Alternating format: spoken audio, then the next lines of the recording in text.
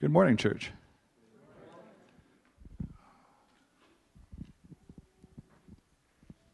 Oh, it's a nice day outside. I so look forward to spring that we are in and a summer ahead. I'm going to start this morning with a bit of truth, which is always good from a pastor in the pulpit.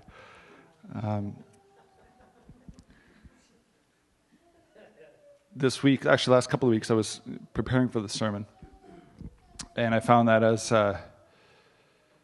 as time drew closer near, I talked with Pastor David a couple of times and had some thoughts, what I felt God was giving me to share with you.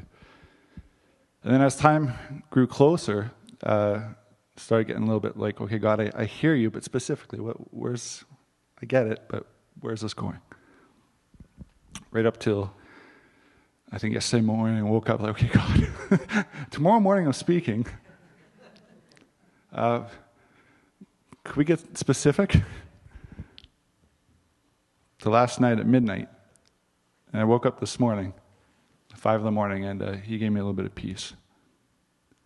So I'm not going to say this is going to be like a typical 3-point sermon with the humorous opening and the dramatic closing. But I'm going to share with you what the Holy Spirit's given me to say. And if you're willing to receive it, if you're willing to hear it, He's going to impact your life and the lives of people that come into contact with you. Because it's His word. Are you excited about that? Amen. Pastor David spoke last week about process. It was a really good sermon. If you haven't heard it, check it out. I asked Justin, he said he thought it was online. And in the process, sorry, I'm smacking my lips here. I was eating a mint a second ago. If you're eating,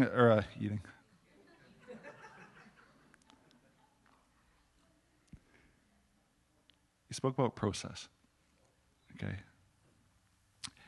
There's a few things that he said. That God is aware of your situation. That instead of trusting the process, we trust God in the process. That there are times when you need to get through something to get to something. And the principle he gave out of all of it, does anybody remember what it was?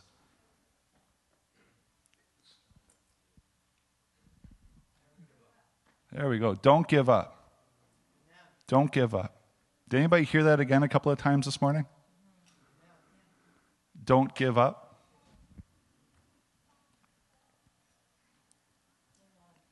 Don't give up. You know, the theme of the message series was process. And process implies change. It implies movement, direction. And I was thinking, I don't think necessarily as a church we have an identity crisis. But I wonder if when we look at the church, what do we see? What do you see? I mean, do you look at our congregation and see it stop at our walls? Do you see those you pass in churches in the streets who call Jesus Lord as your brothers and sisters? What do you see when you consider the church?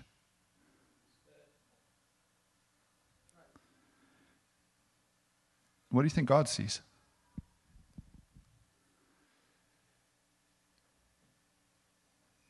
I mean, He's always looking, to be honest. When He looks at you, the people sitting around you, the churches that surround our neighbors, our homes, our businesses, our schools, what does He see? I mean, if you ask people, they'll tell you what they think. A lot of times it's the flaws. They can be easy to find. And it seems we often notice the litter more than we notice the landscape. And there are many who want to kind of shove our noses in like a puppy being trained. That's what religion takes you. Bad dog.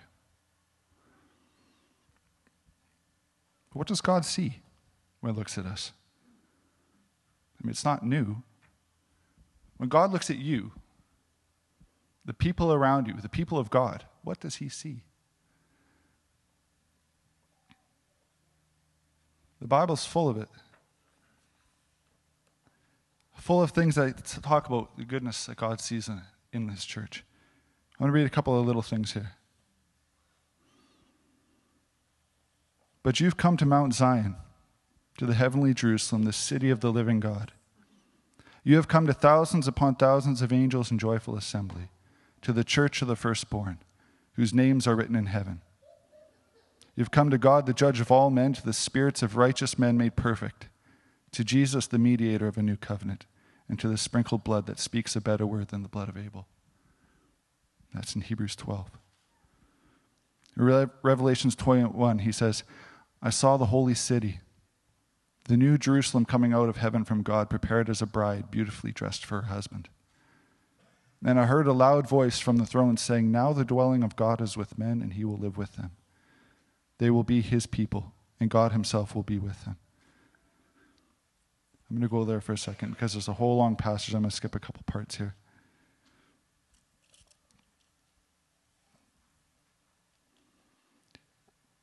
One of the seven angels in verse 9. This is Revelations 21. One of the seven angels who had the seven bowls full of the seven last plagues came and said to me, come, I will show you the bride, the wife of the Lamb. And he carried me away in the Spirit to a mountain great and high. And showed me the holy city, Jerusalem, coming down out of heaven from God. It shone with the glory of God, and its brilliance was like that of a very precious jewel, like jasper, clear as crystal. And he goes through and gives some descriptions of the city. He gets to verse 22, it says, I did not see a temple in the city because the Lord God Almighty and the Lamb are its temple. The city does not need the sun or the moon to shine on it, for the glory of God gives it light, and the Lamb is its lamp. The nations will walk by its light, and the kings of the earth will bring their splendor into it. On no day will its gates ever be shut, for there will be no night there. The glory and honor of the nations will be brought into it. Nothing impure will ever enter it, nor will anyone who does what is shameful or deceitful, but only those whose names are written in the Lamb's book of life.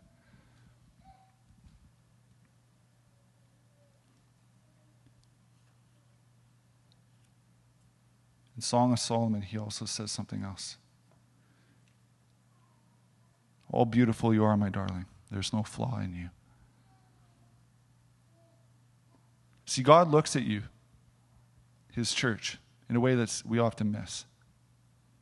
And not just as a congregation, but as his church, which is something glorious. I mean, it's not just now. It's not just in this time period. If you think about it, the picture of the church in Revelations that they give, of the redeemed, the people of God, spread across the ages, spread across time, spread across continents, all together, the people, the redeemed of God. It's a pretty spectacular image. And you know what they're doing? They're singing the praises of the one who's redeemed them. It's a powerful image. Don't let anybody ever tell you less than what God has told of you.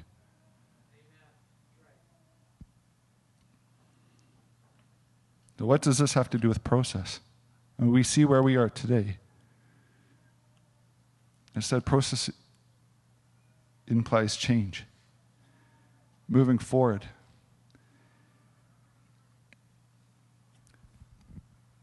The transformation that God does in that church, that is worked out in them, is worked out in you. We are the people who God works in and through to bring that about. That's by his Holy Spirit, it's by his power, it's by his works. But you guys are part of the change process.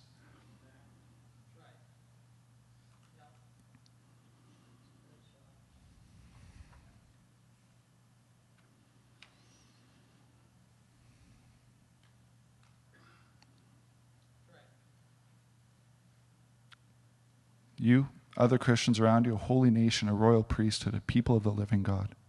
And how does this change take place? I was thinking about people in the Bible. There's a lot of great stories in the Bible. One character that I thought of, don't want to say character, that sounds funny. Though I guess it could be a character, but John the Baptist. John the Baptist was a special guy.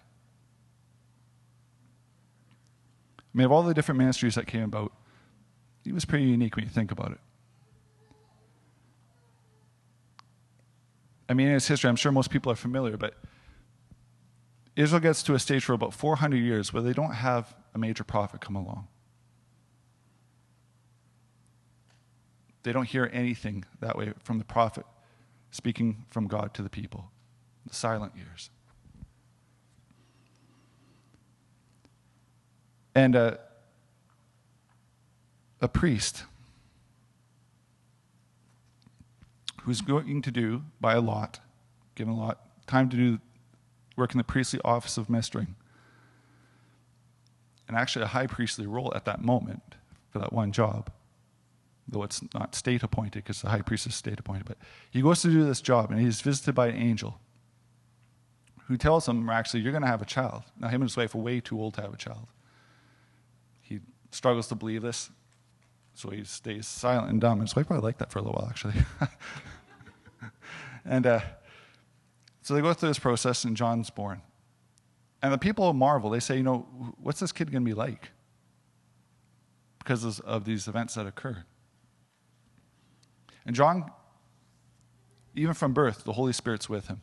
And he's sent into the wilderness. Right alone, even just all that, this incredible beginning, that people are kind of buzzed, what's this kid going to be? Now, they've been waiting for the Messiah, by the way. They've had a few people that have come and attempted to be him. It's never worked out well. They hear God coming and saying, this guy's someone different. But he's going to be leading the way to one coming. And John starts his ministry in the desert. He's baptizing at the Jordan, which is interesting because, see, with John I see parallels with the church, between John and the church, but also there's some parallels between John and Israel. And he's choosing to baptize at the spot, or led to baptize at the spot. Then the Old Testament marked the dividing line between the old and new generation in Israel. It was the Jordan River they crossed over into the Promised Land. And people are going there, getting baptized, and making a decision for God. A baptism of repentance is what John does. A decision.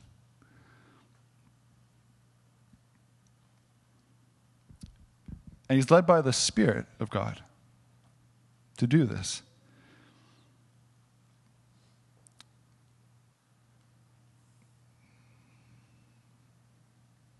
What's his character like? There's a little aside in Scripture we kind of gloss over really quickly and fail to realize. Jesus comes to him one day to be baptized. John says, whoa, no, you should baptize me. If you read the story, what we sometimes miss is at that point when he says, you should baptize me, he doesn't realize Jesus is the Christ yet. That comes when he baptizes Jesus and he sees the Holy Spirit descend on him. That's when the Holy Spirit said, you'll see who the Christ is. And he says, I wouldn't know it till then. But he sees Jesus come along. He says, whoa, wait a second. Now you got to think about the context of this. 400 years, no one like this guy has been around. All of Judea, the Judean countryside comes up to see this guy. Even the religious leaders, the Pharisees and Sadducees, are coming out to be identified with his ministry. They don't necessarily approve, but they're men pleasers. So being seen with him gives them something. Despite all of this, despite the incredible beginning, the angelic announcement of his birth, the fact that all Judah is coming out to see him, that God's doing something spectacular through him, he's willing to submit to someone who he sees more righteous than himself, because his emphasis there is the work of God, not himself. That God's will be done trumps who John is. And so he will submit to someone that everybody else doesn't even know, but because he sees that person's more righteous than I am.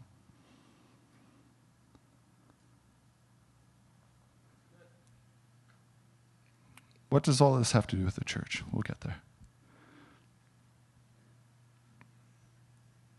John, I'm going to turn that for a second. You can turn to Luke, actually.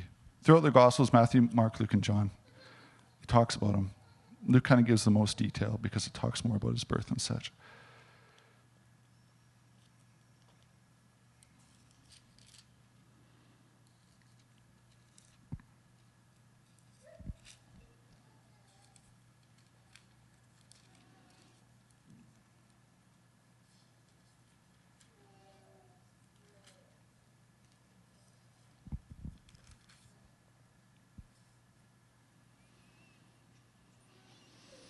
Turn to Luke 3.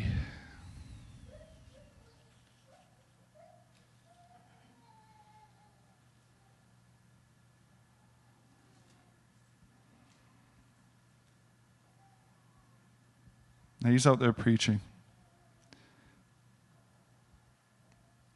He even tells the religious leaders, "You brood of vipers, who warned you to flee from the coming wrath." You know, on a little side, actually, I was thinking about that too. John's led the Holy Spirit, remember? If you're going to criticize ministry, it should only be the Holy Spirit that's criticizing, not somebody else. That was why he did it.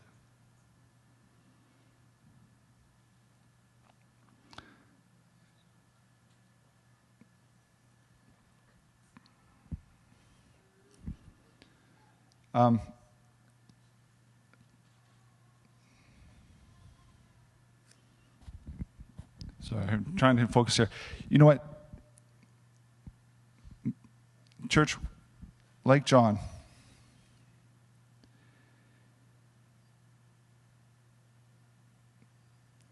his works were done to reveal Christ. That's what he said. That was the whole reason why he was there. He said, I didn't know what I was doing. I was following the Holy Spirit. The Holy Spirit was the one who was going to show me what to do. So I did what he was doing. We're called to do the same thing. That glorious church that God sees, that's us. Following the Spirit of God. Producing the works that God's given us to do. The works that reveal Christ. What is it that you see? What is it that God stirred inside of you? What is it that God's shaking your heart towards? See, I'm confident right now. Maybe I'm wrong, but I think out of all history, right now is the time that we can, now is the time of our labor. Now's the time that God can go through. I mean, he can always go through us, and he will continue. But right now is a time when the church can have such impact.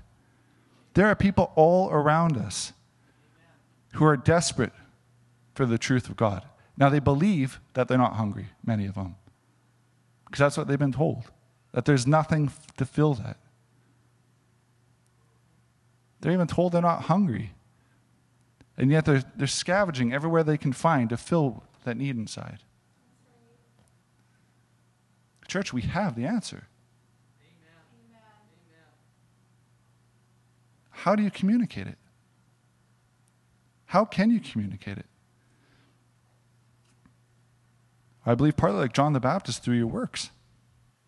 The works that reveal Christ. And what does that look like? You tell me.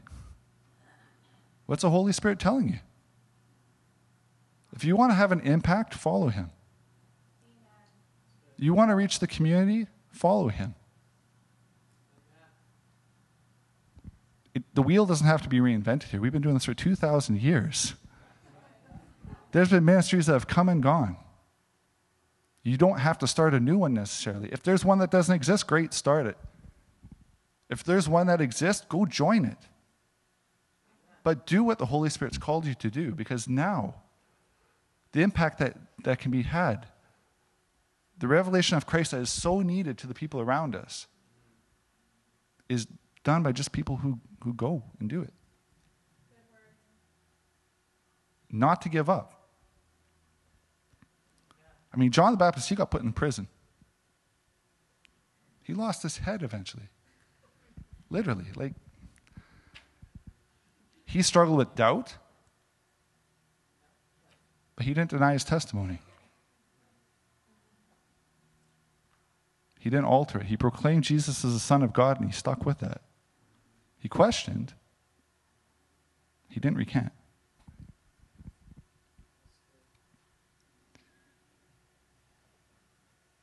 The transformation that God does in and through the church is in part worked out in and through us. It's worked out in and through you. You want to see the Fraser Valley changed? Do you? See, I was thinking I think that the church in Acts, they changed the world. I don't think that was necessarily their intention. I think their intention was to follow Christ, to love God, to love others, to follow the Holy Spirit, and that was the fruit that was produced out of it. Their commitment to that I'm not going to give up, that this is the truth. Where else am I going to go? This matters more than I do. His kingdom come, His will be done. The commitment to that. Like I said, John the Baptist stepping aside saying, Christ, baptize me. Well, he said Jesus. He didn't recognize Jesus as Christ yet, but Jesus baptized me. That the works of God would be done, that Christ would be revealed. Guess what? You can do that. Amen. Nobody can say you can't. Inside or out, around you. Nobody can say you can't do the works that God's called you to do, that the Holy Spirit is leading you to do, that the Holy Spirit is empowering you to do. There's not a limit, you guys. What the Holy Spirit wills to accomplish through us, if we step out, if we go, sometimes the guidance comes in the stepping, not always the waiting. There's a time to wait, there's a time to move. I think now is the time to move.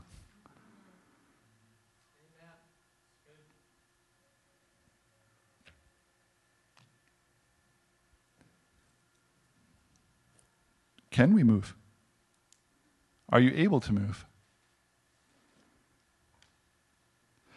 Cora, can you put the scripture up on screen for a second? Does Jesus dwell in His church? Does the church abide in Him? Did He give us the Holy Spirit? Can we read this together? The Spirit of the Lord God is upon me, because the Lord has anointed me to bring good news to the afflicted. He has sent me to bind up the brokenhearted, to proclaim liberty to captives and freedom to prisoners. Next verse. To proclaim the favorable year of the Lord and the day of vengeance of our God, to comfort all who mourn, to grant those who mourn in Zion, giving them a garland instead of ashes, the oil of gladness instead of mourning, the mantle of praise instead of a spirit of fainting. So they will be called oaks of righteousness, the planting of the Lord, that He may be glorified. Church, that's you. The Spirit of the Lord God dwells in you. His anointing is upon you to do the works He's called you to do, to produce the fruit He wills, that Christ would be revealed. And if we step out, if we do it, guess what's going to happen?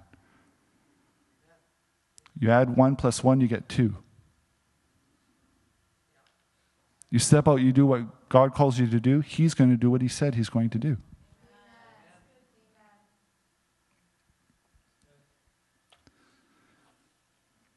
It's not about working harder.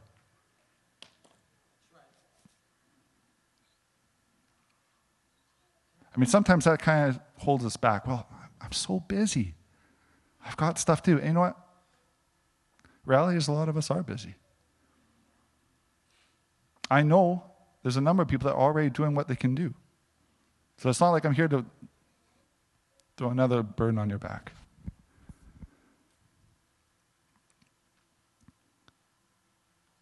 But God knows you better than I do. What's He saying to you? What's He stirring in you? What's He calling you towards? He knows you. He knows what you're struggling with. He knows the limitations you think you have. He knows the burdens you bear, the responsibilities you carry. He sees that. In fact, He probably brought that to you.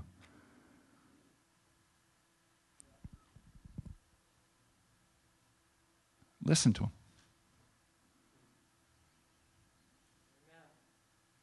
He speaks to you. Listen for what He's saying. Listen to the sound that's happening.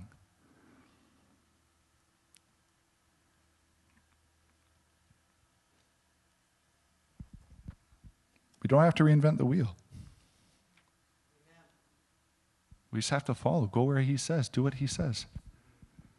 The rest of it, even the important parts, they take second place. John's ministry, second place.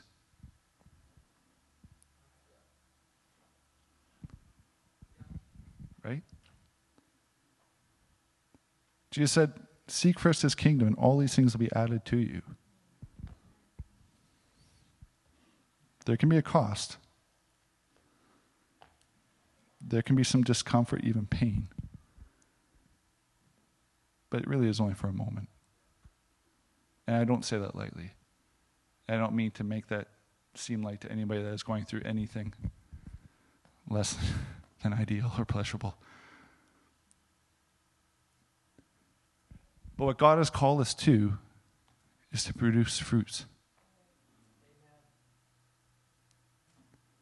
There's a plowing involved usually with sowing.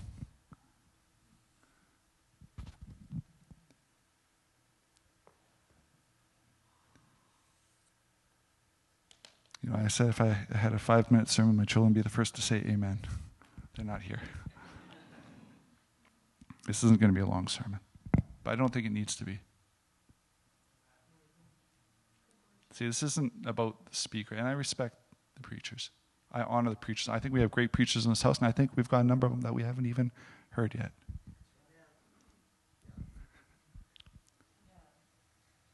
And I'm looking forward to hearing them. But it's about the Holy Spirit. And it's about us hearing what was said. Because he's speaking to you. He wants to do something in and through you. He wants to increase what he's doing in and through you. Because there's a world to change. That he would be known and glorified. Amen? Amen. How do we end this? Vanessa. Amen.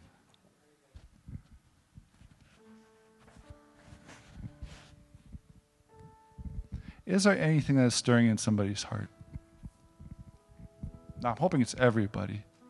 Some may be more aware than others. Is there something that God's been kind of touching in your life? Something he's not letting go of? A button he's pressing. Sometimes like, God, not now. Or God, I want to, but I don't know how. No doors seem open. The wheels are churning, but I'm still in park.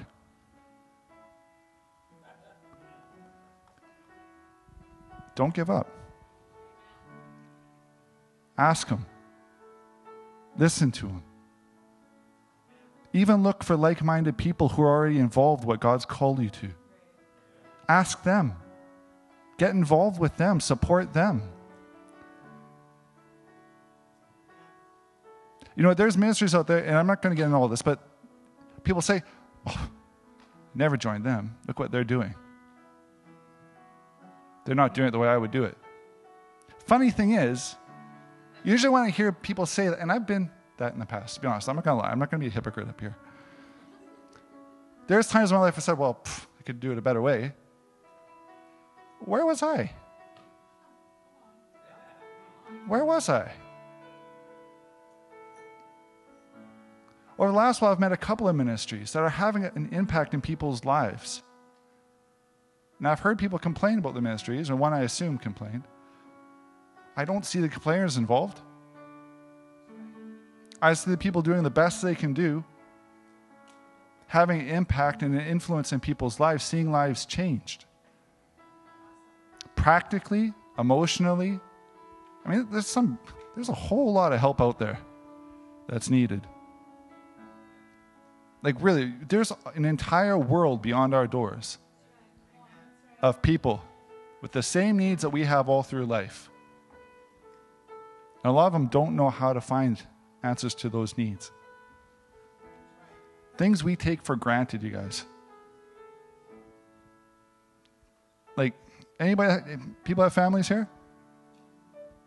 There's a number of people out there that got nothing. They have nobody. And they don't really believe they even have hope for a connection with somebody because of what's happened in their lives before. Yeah, God calls out to us to move because I love that person. Because maybe that person who somebody said there's no hope for them is going to be the person that ends up changing the valley or plays a key role in that. Nobody knew Jesus when Jesus stepped up to the plate. They knew John. They didn't know Jesus. John didn't even know Jesus the way he thought he did. But he stepped aside, was willing to step aside so that God's will could be done, because that was the priority.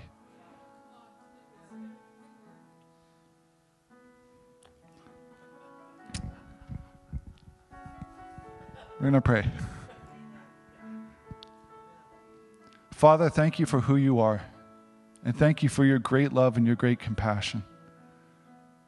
For your people, for the redeemed, and for those whom you're bringing to yourself, Lord God, and you're always bringing people to yourself. Lord, you see how we are, and you see ahead, and you see a redeemed, a glorious, holy, royal body who is awesome, in whom you find no flaw, and who you delight in and call your beloved, your bride, and who you rejoice in. And Lord, that transformation you're working out by the power of your Holy Spirit, you're doing in us and through us. Called to join you, to see what you are doing, Lord, and to join you, that you would do more through us. Not that you ever needed us, but because you delight to have us with you. To do what you will. To share joy with us in seeing your will done. You are awesome and wonderful, and we bless you. Lord, increase our desire. Forgive us of our sins. Draw us nearer to you. Open our eyes to the possibilities around us. Open our ears to your call. Grant us willing spirits, Lord God, to submit to your will and follow you where you lead, that your will would be done, that your kingdom come. Teach us to love like you love, Lord God. There is no one like you. You are the highest.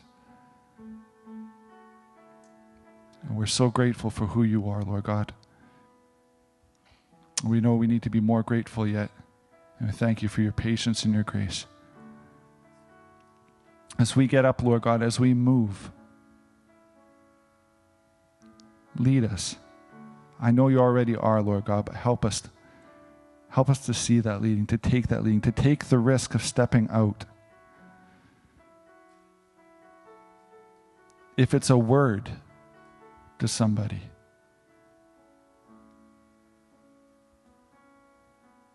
if it's a physical action, Lord God, if it's a prayer,